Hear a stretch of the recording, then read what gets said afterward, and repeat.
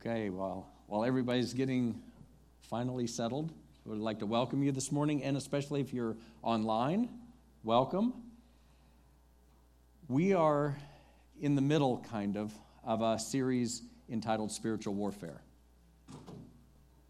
And this sounds really loud to me. Is that okay? All right. We're talking about spiritual warfare because we need to. We are in one. But not just in that general sense of, oh yeah, we're in a warfare.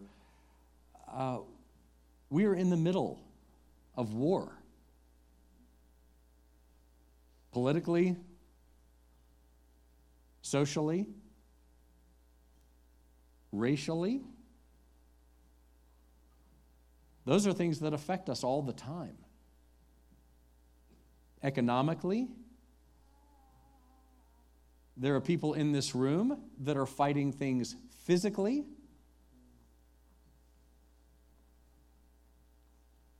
There are relational wars. And then there are the private wars that we fight with ourselves. I'm not where I should be. I'm a failure. Those kinds of things. They're here. They're not somewhere else. And so what I'm hoping this morning, I believe the Lord really wants to help people today. I believe what we're talking about is going to be a help. Because one fact that we have to face is, despite the fact that we live in a wicked world, God was not afraid to leave us here. When you were born again, He didn't just snatch you and say, whew, I got another one out. He kept us right here because He was not afraid for us. He is not afraid for us. But in many cases, with our great big brains, we have forgotten things. We've become disciples of knowledge, disciples of technology, disciples of other men. God wants us to be His disciples. He wants a relationship with us. And that you cannot fake, because He does things we can't do. You know who you're in contact with by your freedom level. Very confronting to me.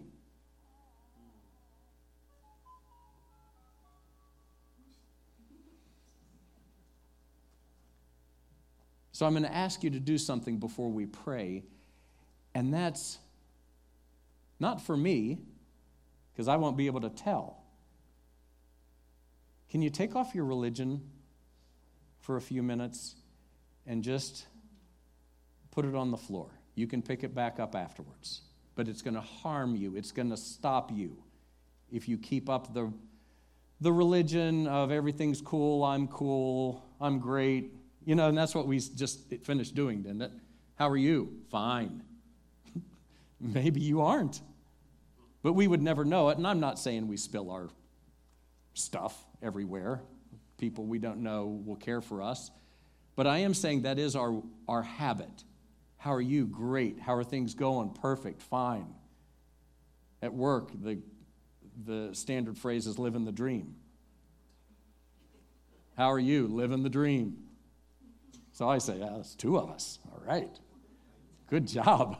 Way to go. But I'm going to ask you before we pray, because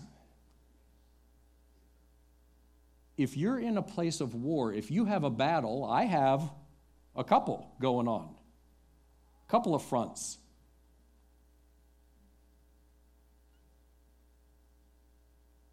You need to acknowledge the fact of, I have a place, Lord, that I need you to fight for me.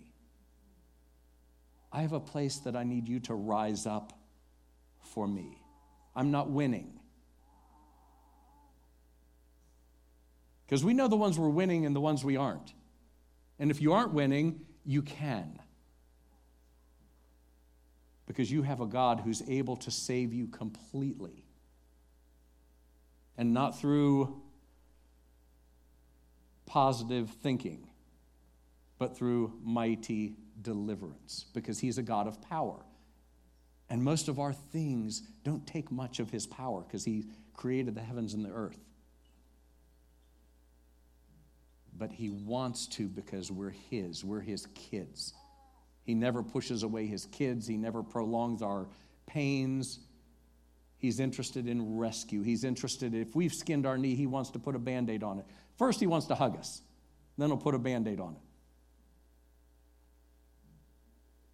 He's a better parent than we are to our kids. And we know what that's like. So I'm going to ask you, but I can't make you, drop your wall. We talked about this last week. Drop the wall that says, I don't need anything. And instead say, Abba, I need you. I need your help here. I'm not winning. I'm not taking ground. You may be winning 99 battles, but he wants us to win the 100th one too. Can we pray that? Hallelujah, Father. I'm just going to be still for a minute so that you can take off your religion and take off your coat of armor because we want a different one.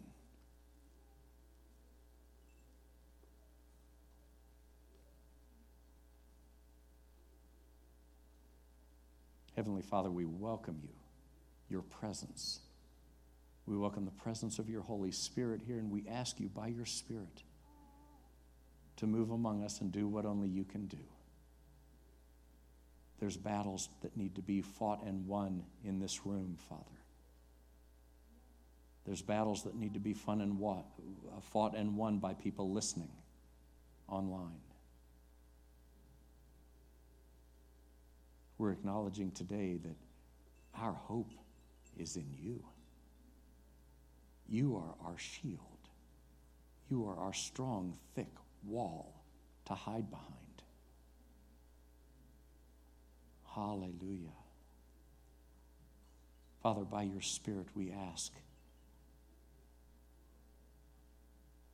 for you to come. We welcome you, and we ask for you to do what we can't do. Grant us ground today. We want to take ground back. So we're calling on your name to be who you are to us, and that's Savior. You save us.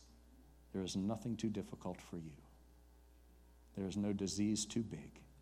Your life kills death. Your life kills disease. Your life is greater than anything we know. You raise the dead and call into being that which doesn't exist. That's who you are. We can't even relate to that. We can't relate to your bigness. We can't relate to your power.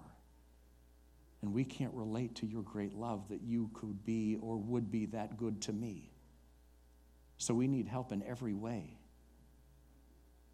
Look upon this little group of people and accept our welcome. Be pleased to help us this day. And for the help of your presence, we thank you in Jesus' name. Amen.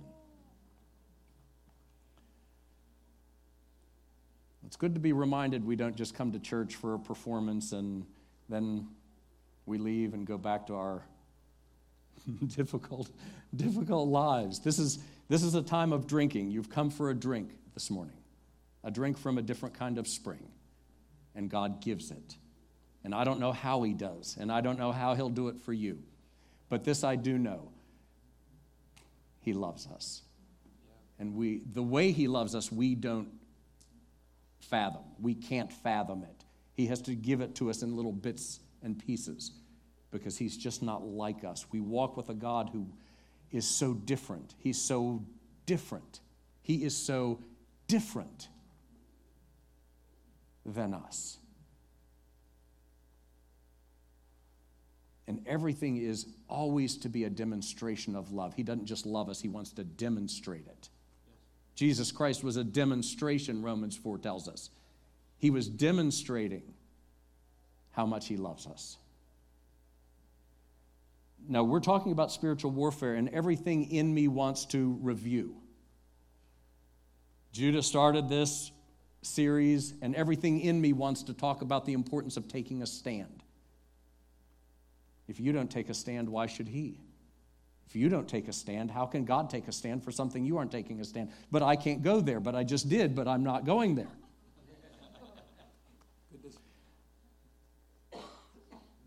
And everything in me wants to go back and talk about last week, but I'm only going to be able to give a little mini review.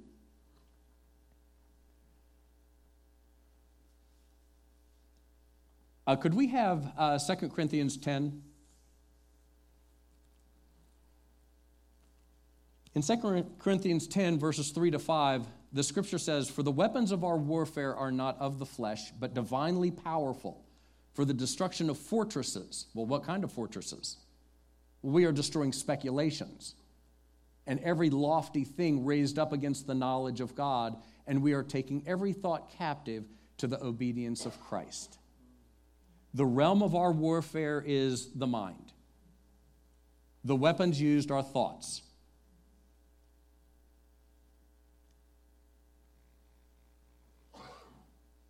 We talked last week about the most devastating and violent and crushing battle that humankind has experienced took place in Genesis chapter 3 with a simple conversation. And man gave it all away. The serpent came, he questioned God to Eve. He produced in her a double-mindedness, a two-mindedness. The tree is good. Yes, we aren't supposed to eat it, but it's good. And God's withholding something good from me, the serpent convinced her. And when Adam and Eve ate of the tree, man fell. Death entered. And then entered in all of the other things, like murders and wicked acts and things that are just unspeakable. Our whole life is lived out of our thoughts. That's why Proverbs 4 says, "Watch over your heart with all diligence." The heart, the thoughts of the heart, the scripture always talks about. When the scripture talks about the heart, it includes the soul, and it's a difficult thing to separate. But Solomon wrote, "Watch over your heart with all diligence, for from it flow the issues of your life, the matters of your life, your situations, your responses. They flow out of what you think." God wants your mind. The devil wants your mind. And if I could say something for a minute, when I talk about the devil, I'm talking about a real person. I'm not talking about the concept of evil out in the cosmos. The Bible teaches that the devil is a very real person, that demons are very real. So we have this phrase, "I have my demons, you have your demons." And what we often mean metaphorically is, I got my troubles, I got my hang-ups, No, that's not what we're talking about. Yes, you have those. But when we talk about the demonic, we're talking about something very real. I've said it many times here, but the first time I cast out a demon, I didn't even know I was going to cast out a demon. It was just an act of God with my sister's roommate from college. I was going to tell the dog to go lay down, but what came out of my mouth was, "Go out." And she gave the exorcist scream. And the demon rushed by me, and I felt it rush past me. That's how real a demon is. And then she, being marvelously freed, began to move in the miraculous. She began to have dreams. She began to have miraculous things happen. The Lord providing money for her when there wasn't money in the ashtray of her car a minute ago. We're talking about a very real God. We aren't talking about metaphorical demons, although we understand, I guess, that phrase, but that's not what I mean. I mean beings that specifically are intent on disturbing you, disturbing your family, disturbing your house, disturbing your life. But you know what? Something interesting. Do you remember that Jesus, on one occasion, cast out demons out of a man who was a lunatic, and it said he had a legion of demons? And the legion of demons had been saying to that man, the man was running around naked, living in graveyards, breaking chains. Nobody could hold him. He was crazy and strong. And the demons were telling him, harm yourself, cut yourself, kill yourself. So the man would harm himself and he would cut himself, but he never killed himself. Because even then, 10,000 demons could not make him do something he really didn't want to do. You know, if you're going to be a lunatic, well, be the best lunatic, I guess he figured. And when he saw Jesus, 10,000 demons could not stop him from coming to Jesus. So even the demonic does not have the power it wants you to think.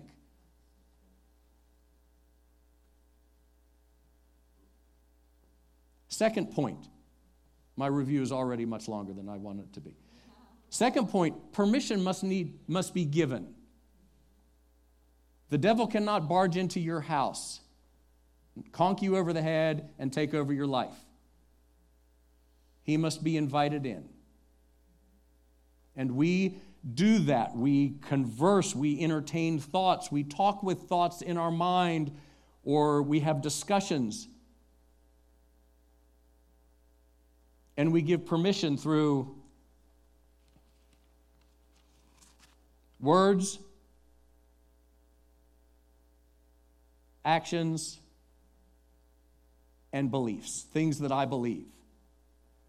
Words, simple. These are not to be judgmental. These are not just examples of, hey, you know the flu's going around. Think I'm going to get it? Well, then I bet you will. Because you're giving permission. You're acknowledging, okay, I'm open to this. And there are beings that listen for opportunities. Actions. We talked about horror movies last week. The fascination with fear. The fascination with being afraid. And what if a slasher was in my house? Well, those are not safe things to entertain because they open you up to things that you don't understand because you don't understand fear. We don't understand fear.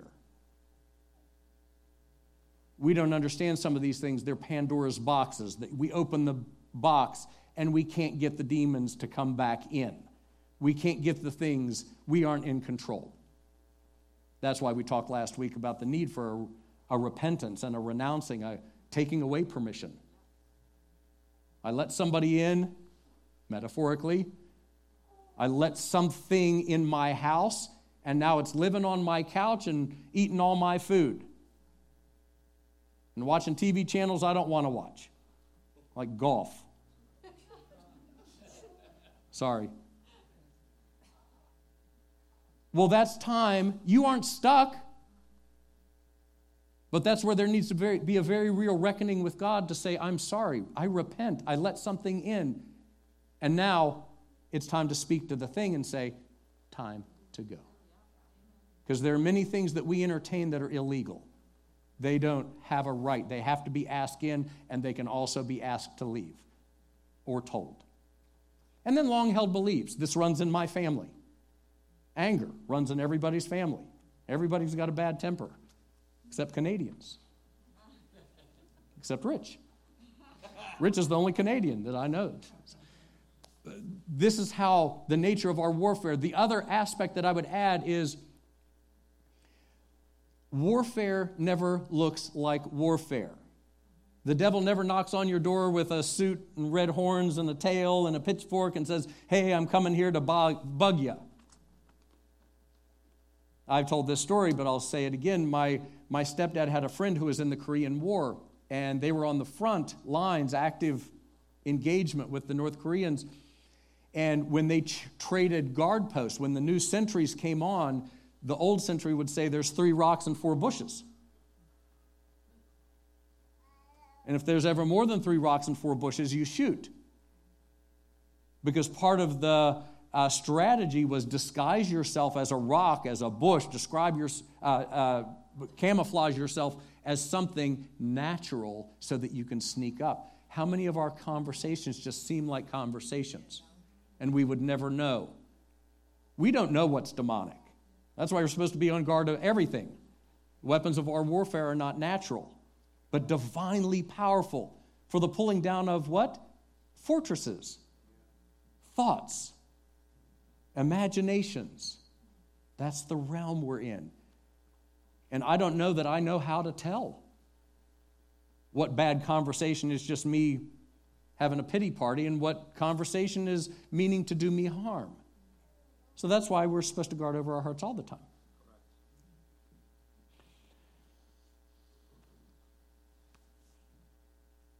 So last week, if we could have 1 Samuel 30, the passage up. Last week, I married 2 verses together because Judah had been working with the scripture from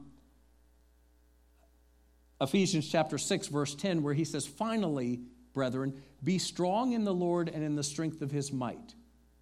Put on the full armor of God so that you might be able to stand against the schemes of the enemy. And then he talks about that. That's the full armor of God passage. That's the passage where he makes it plain that our warfare is not against flesh and blood, but against not metaphorical powers, real, demonic, spiritual powers, and that there's a hierarchy. So Paul lists the hierarchy. Sometimes we're up against foot soldiers, demonic foot soldiers. Sometimes we're up against captains and generals and people that have a scheme, people that want to plant something bad so that it grows in your church or in your mind or in your family, in your marriage.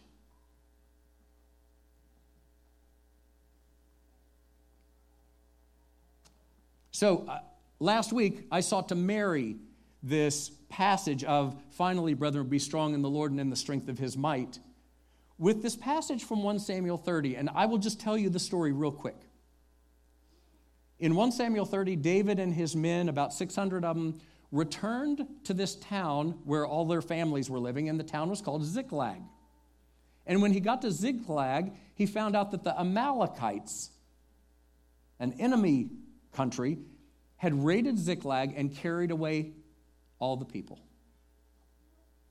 David's 2 wives, all the wives and children of his men.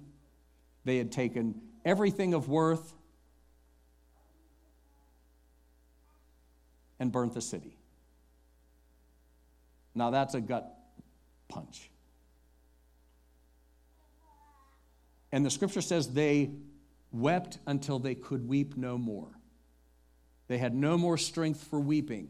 But they did have strength for one thing, blame. They then began to talk about, let's stone David. This is all his fault. So compounded, David has lost his wives. They've been taken captive. And who knows what's happened? They could all be dead. We don't know. But now his men want to kill him. You know what? I told you the wrong verse. Can we have 1 Samuel 30, verse 6? And I'll give them a minute. I do that sometimes. And in 1 Samuel chapter 30, verse 6, the scripture says, but in the midst of all of this, the town's burned, people are kidnapped, And in verse 6, moreover, David was greatly distressed because the people spoke of stoning him, for all the people were embittered, each one because of his sons and his daughters. But David strengthened himself in the Lord his God. What did he do? And that's what we left last week. What did he do? Did we go on? I can't remember if I gave you other verses to go on or not. That's okay.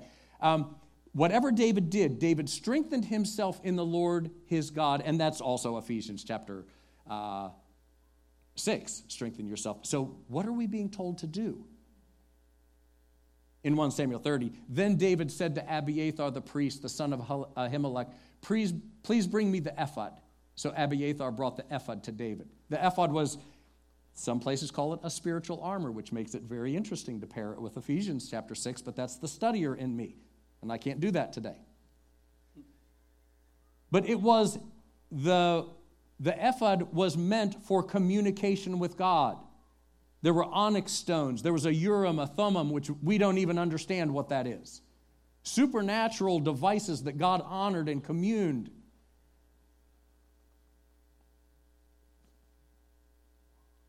But here's a couple of points. Do you notice David, before he prayed, he strengthened himself? What if too many of us pray before we're strengthened, and then we think our prayer doesn't work? When we prayed when we weren't ready to pray yet. We said we're praying to God, but we're still praying, we're still seeing the mountain of our situation. This idea in the scriptures of doing something before you pray so that when you pray, it's effective. Prayer is a requiring of God's presence. Many of us, when I talk to people, and it happens a lot, and I've done it myself, when something's up, I say, well, what have you done? And they say, well, I prayed.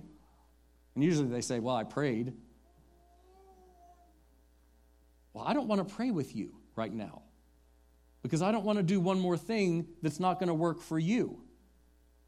Because in your mind, this thing is still God.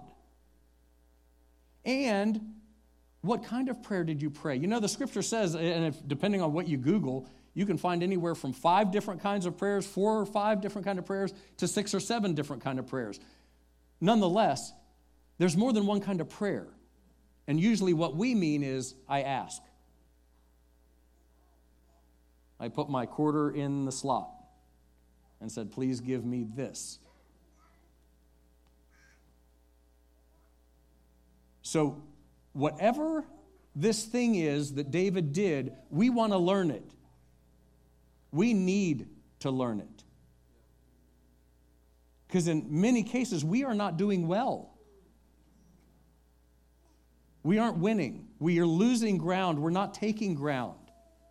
And things are crumbling all around us. And I'm not saying it's easy, but what I am saying is, despite the difficult day we live in, God thought you would be the perfect person to live in this day. Some people couldn't handle this day. But you could. You were picked because he's able to use you.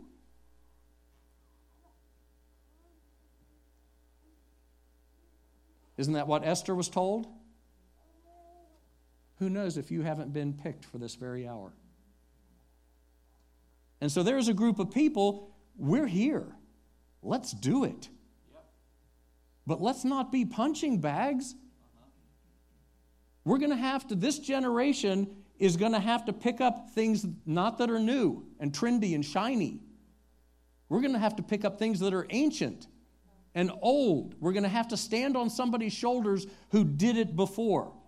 I started working construction. I'd never been a roofer before, and Butch Fridge back there gave me his old hammer. Why? Because it was old.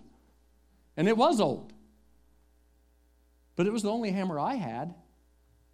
And I loved that hammer. And eventually I realized my hammer is pretty old. Everybody's got shiny hammers. And I did get my own shiny hammer because then I could afford it. But you know what I liked better? My old hammer. It wasn't pretty, but man, it fit my hand. And I know there's lots of shiny stuff out there But there's weapons, there's things that the men of God learned and understood and knew how to do that are old and ancient, and we have got to make up our mind, do I want to keep playing around or do I want to start winning? And if I want to start winning, I'm going to have to do some work. It is easy to be a punching bag in one sense because you don't got to do anything. Just get kicked. Oppression is difficult, and work is difficult. But with work, you get to win. With some of these things that we're going to be looking at today, you're going to have to work and sometimes do it when you don't feel like it, and do it, and sometimes you aren't going to do it well, but you know what? There's going to be times where the presence of the Lord fills your room, and you're going to be changed. And your situation is going to be changed, and your body is going to be healed, and your thing's going to get fixed, and you're going to recognize this was God's presence. There is no substituting for that. Correct. There isn't. And that's what we've been called to.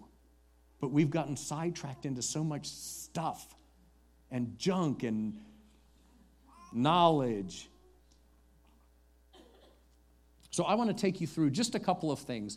Just because whatever David did, we're going to look at it. But it wasn't just David. The scripture also makes references to other people. If we could have Romans chapter 4 up. Abraham was told you're going to have a baby. But he was 90 and his wife was just a little bit younger. And so the Bible says he wanted this. This is where his inheritance is going to go, and God said it. Did you ever have God say something to you and that makes it matter a little more when it doesn't seem to be happening? But I heard. So the Bible says in Romans chapter 4, if you read back a few, but we aren't going to read back a few verses. Abraham, without becoming, it's right there. Never mind. Without becoming weak. Sometimes I forget what I tell them. So I'm just going to cut right to it. And without becoming weak in faith, Abraham contemplated his own body, now as good as dead, since he was about 100 years old. And he contemplated the deadness of Sarah's womb. Yet with respect to the promise of God, he did not waver in unbelief. Listen, one of the first things that has to get dealt with is the double mind. David dealt with it. He could not deal with what's going on with my wife and my men are going to kill me. He had to get zeroed in. The double mind is the enemy because James teaches us, that person is unstable. Let not that person expect to receive anything from the Lord, not because God doesn't want to give, but you can't hear it. Everything you hear will be jostled with, but what about? Was that the Lord? Maybe that was just me. And we know that. We've been there. Prime goal of warfare is produce a double mind in you first, because then you can't do anything. Then you can't get to your God. Even if he tells you something, you won't be able to hear it. If I was an enemy, that's what I'd do. He's dirty. He's nasty. But we have God. That's our ace. So Abraham, David, now Abraham considered, I got this promise, but it's not going to happen. And the scripture says he contemplated, without becoming weak in faith, he contemplated, okay, this is not going to happen with me and Sarah. Yet with respect to the promise of God, he did not waver in belief. But look what he did. Grew strong in faith, giving glory to God. This is a precursor to what David did. He grew strong in faith. He grew strong in the Lord his God. And being fully assured that what God had promised, he was able also to perform. Is there another verse? God reckoned it to him as righteousness. God did something. And reckoning of righteousness, I'm telling you, that is not just a little Bible verse. And some of these verses we're going to look at today, we've got to take them off the page of our religion because they mean powerful things. When God reckons something to you as righteousness, it means you are right with me, you are right in what you've believed, and I will do it. It's whew. Okay, so Abraham. Isaiah chapter 40. So Abraham was before David, Isaiah is after David. Isaiah writes, do you not know, have you not heard the everlasting God, the Lord, the creator of the ends of the earth, does not become weary or tired. His understanding is inscrutable. He gives strength to the weary, and to him who lacks might, he increases power. Though youths grow weary and tired, and vigorous young men stumble badly, yet, listen, those who do this thing, and this is not twiddling your thumbs, those who do this thing, this weight, whatever this weight is, the word is kovah. Yet those who wait for the Lord will gain new strength. They will mount up with wings like eagles. They will run and not get tired. They will walk and not become weary. Those who know how to strengthen themselves in the Lord. And the idea of this word kovah is to plait or braid your hair together. Those who know how to intertwine themselves with the Lord. Something happens.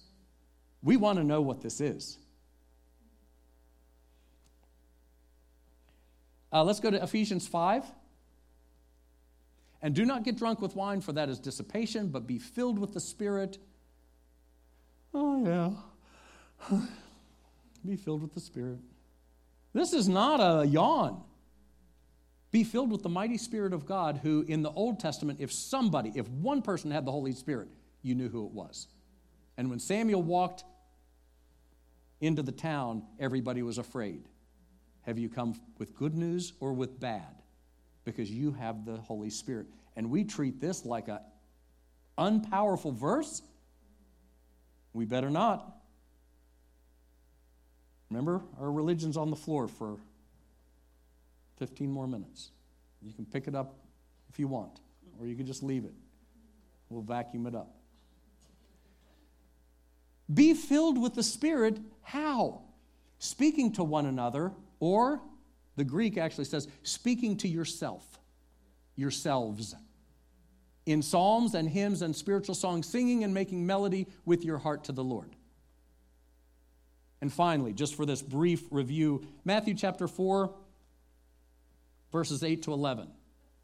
This is the passage where Jesus is being tempted in the wilderness, and the devil, not the metaphorical devil, the very real, living, being devil, has tempted him by saying, turn this stone into bread, throw yourself off the temple. And finally, with this third temptation, again the devil took him to a very high mountain and showed him all the kingdoms of the world and their glory.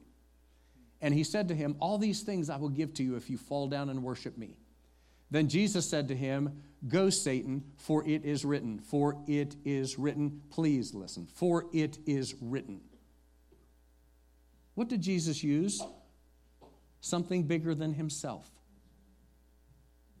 These are ancient things. These are things that people did. These are things that people practice. They are often things that we don't do and we don't practice. It is written, you shall worship the Lord your God and serve him only. Now, in all of these things, we've just taken a look at examples of people who strengthened themselves in the Lord. And this is not a mental, psychological, positive thinking, or just simply a redirecting of my mind. Even the unsaved can do that. I told you about the steel beam walkers last week. They build these skyscrapers, and they're walking on places that I was sitting on my couch, and my stomach was queasy, and my knuckles were white. And I had to tell myself, Alan, you're just sitting in your own living room. You're not going to fall. Even the unsaved can direct their mind, but they can't bring the Lord into the room. That's the difference. What we're talking about is doing something in obedience and in keeping with God's ways that brings his presence in, and his presence does the things that we cannot do. This is not mental. This is not psychological. This is a spiritual movement. And it's one of the things that makes the Bible quite unique. So, can we have the passage in Jeremiah chapter 6? Thus says the Lord, stand by the ways and see and ask for the ancient paths where the good way is, and walk in it, and you will find rest for your souls. But we aren't going to say what they said. We need things that are ancient. We need things that are tested. We need things that are tried and true. What did David do? He did what he was famous for doing. And the Psalms are filled with examples of David and others who wrote Psalms, how they strengthened themselves in the Lord. David is a central and significant figure in the Bible. He's not a minor part. And the Psalms are a significant book in the volume of the Scriptures. And the Psalms have not been left to us just to read and feel good sometimes. They were records that we are able to now also use the same way as the author, to sit at the feet of David and to sit at the feet of Holy Spirit, because David was filled with the Holy Spirit. Samuel anointed David with oil, and the Holy Spirit left King Saul and came on a shepherd boy. And he was known, one of the things that characterized his life was these psalms. And he had psalms, he wrote psalms, they're prolific. He wrote psalms for every kind of human situation and thing, every kind of place where if he had a complaint, he even teaches us how to complain. And if he was surrounded by enemies, he knew how to strengthen himself despite real enemies with swords and spears and bows and arrows. He knew how to direct himself to the Lord and bring a response from the Lord. And if you notice, there are so many psalms that start with David speaking and end up with the Lord saying something. I want to read Psalm 91 to you. He who dwells in the shelter of the Most High will abide in the shadow of the Almighty. That's immediate presence. I will say to the Lord, see him directing his mind? The Psalms are filled with, be still, my soul. Why are you cast down, O my soul? Be still. Exult, O my soul. The men of old knew how to talk to themselves. Where to dwell, where not to dwell. But that's on the side. I will say to the Lord, my refuge and my fortress, my God in whom I trust. For it is he who delivers you, he's talking to himself. O my soul, I'm looking in the mirror. For it is he who delivers you from the snare of the trapper and from the deadly pestilence. He will cover you with his pinions, and under his wings you may seek refuge. His faithfulness is a shield and a thick castle wall. Bulwark. Not going to knock that baby down.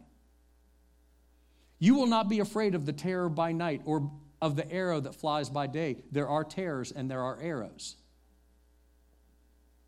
You won't be afraid of the pestilence that stalks in darkness or of the destruction that lays waste at noon. 1,000 may fall at your side and 10,000 at your right hand, but it shall not approach you. Can you hear him talking to himself? You will only look on with your eyes and see the recompense of the wicked. For you have made the Lord my refuge, even the Most High, your dwelling place. No evil will befall you, nor will any plague come near your tent. For he will give his angels charge concerning you to guard you in all your ways. They will bear you up in their hands that you do not strike your foot against a stone. And you will tread upon the lion and cobra, the young lion and the serpent you will trample down. Now the Lord liked this. The Lord liked how David had approached him, because now the Lord interrupts him. And now the Lord says, let me respond to you.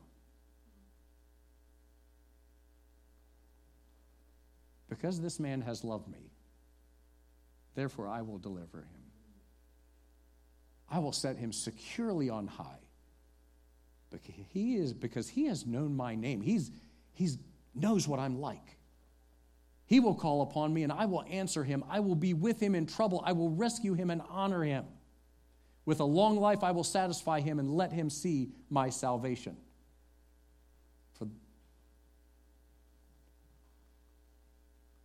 Now you and I have the same opportunity to have that same psalm lived out in our life. It's available. It's a possibility. And there's so many other psalms.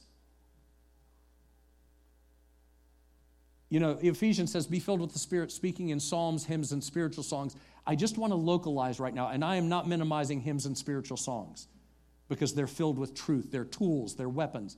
I just want to use the psalms because David is significant. The psalms are significant. And sometimes when I'm weak, I don't know how to strengthen myself, and the psalms are given to me as a tutor. I am able to be the apprentice of David. I am able to learn. This isn't a chant, but it is a way. It's an ancient way. And some men knew how, and some men knew how well. And David knew how to do it well. And David's life was filled with trouble and blessing, exaltation and demotion. There's a psalm for you. There's a psalm where you can find you and strengthen yourself in the Lord and in the strength of His might and bring forth a God response. Using the Psalms is reliable. There's a lot of cool songs out there, but I don't know if when God hears that song, He says that's a great song. But I do know when I use a psalm, I've got God's attention. Because just the fact that I'm looking through the Psalms is an announcement to the Lord, I'm seeking you. I'm coming to your book. I'm not going anywhere else. And I'm going to use your book. And we see that the whole book can be used. Jesus didn't just use Psalms in warfare. Jesus said, it is written. Which is why I made a statement last week, I don't read my Bible every day. And I don't. But there's been years where I did. We just don't want to make a law. Nathan, did you read your Bible today? No? Oh my gosh, you better, or God will. No. If I don't read my Bible every day, I still think it every day. But it is not to our benefit to be weak in the Scriptures. It is to our benefit to know what the Word of God is so that we have a ready word, a ready opinion from God, a ready God thought. So I'm not saying let's be lazy. I'm just saying if you don't read your Bible, don't fall into condemnation. Think it. The more important part is think it. Use it. But this idea of the Bible only being a textbook is only one-sided and leaves us very limited and crippled in warfare. The Bible is to be used. Psalms are to be used. Scriptures are to be used. God's thoughts are the only thing that can combat beings that are stronger than us and smarter than us and wiser than us. God's caused us to use something higher. That's why He's not afraid for us. He just says, stay with me. Stay with me. I'm the shepherd. Stay in relation. Value what I said. Exalt what I said more than what they say. And more than what the doctor said. And more than what your husband said. More than what your wife said. More than what your kids said. More than what your boss said. More than what the TV said. You're supposed to have one Lord. And what He says trumps everything else. And that was not a political plant. It's just a word. God's word is over every other thought. And so what we need is something bigger. One of the things I do, when the Lord taught me this, I wasn't even married yet. I worked in a home with juvenile delinquents, which meant I was always in conflict and strife with kids that were bigger than me. And I was taught, use the Psalms. Put on God. Put God on. Quit putting you on. Quit putting on good thinking. Put on that which will make Him, invite Him into the room. And so one of the things, I'll just tell you this because sometimes people get bogged down. I'm going to read a portion of Psalm 68 because I go here a lot. This is one of the ones. Blessed be the Lord who daily bears our burden. The God who is our salvation. God is to us a God of deliverances, and to God the Lord belong escapes from death. Surely God will shatter the head of his enemies. Now, you may pick a scripture that may not seem to have anything to do with your situation, and yet it comforts you, it feeds you. But now, after verse 21, he goes on to rebuke the beast in the reeds, the herd of the bulls with... And I'm like, that does not relate to me. That is not relevant. I don't want to read that. So I jump over to, "Oh God, you are awesome," from your sanctuary. Pick the portions that are relevant to you, to your battle. Don't get bogged down in thinking I have to read the whole psalm. I learned this from the Lord, from the Holy Spirit, one day as he led me in my living room, as I was crying out to him, and I thought, let me try this, let me obey in this. And the Lord took me on this wonderful little, let me hold your hand and take you through the Psalms and change you. You might find a portion that is relevant. The next part, skip over it. If it's talking about bulls and deserts and tents of Kedar and like, all right, let me go straight to, "Oh God, you are awesome from your sanctuary. The God of Israel himself gives strength and power. Blessed be God. Bless the Lord, O my soul, and forget none of his benefits." It reminds me there are benefits. He pardons every iniquity, so there's no reason to not heal your disease. You're already forgiven. There's nothing being held against you. You don't deserve a disease because you're forgiven.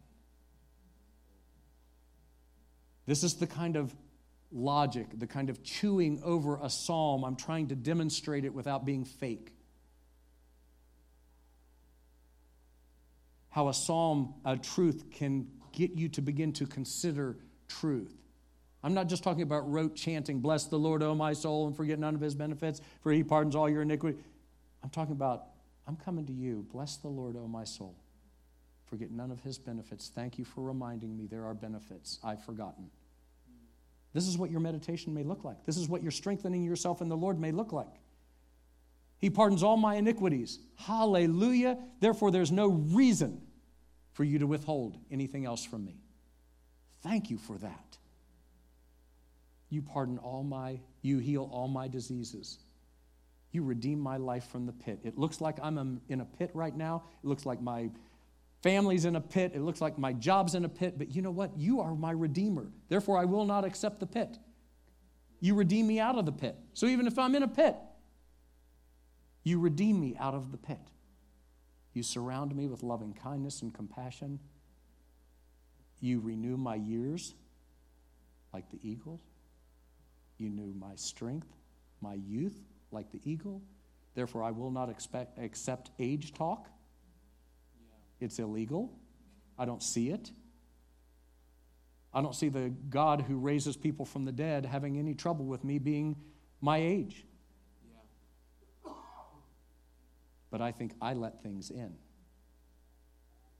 I think I give permission and I hold beliefs about, well, when you get 60, you start forgetting things. Guess what? I know 20-year-olds that forget stuff. So what are we going to start just accepting all this? Everybody has no mind? Well, yeah, at least old people. Forgetfulness is not something, these are not things we want to get bogged down in. So, I want to leave you with this idea that the scriptures do offer us a path and a way.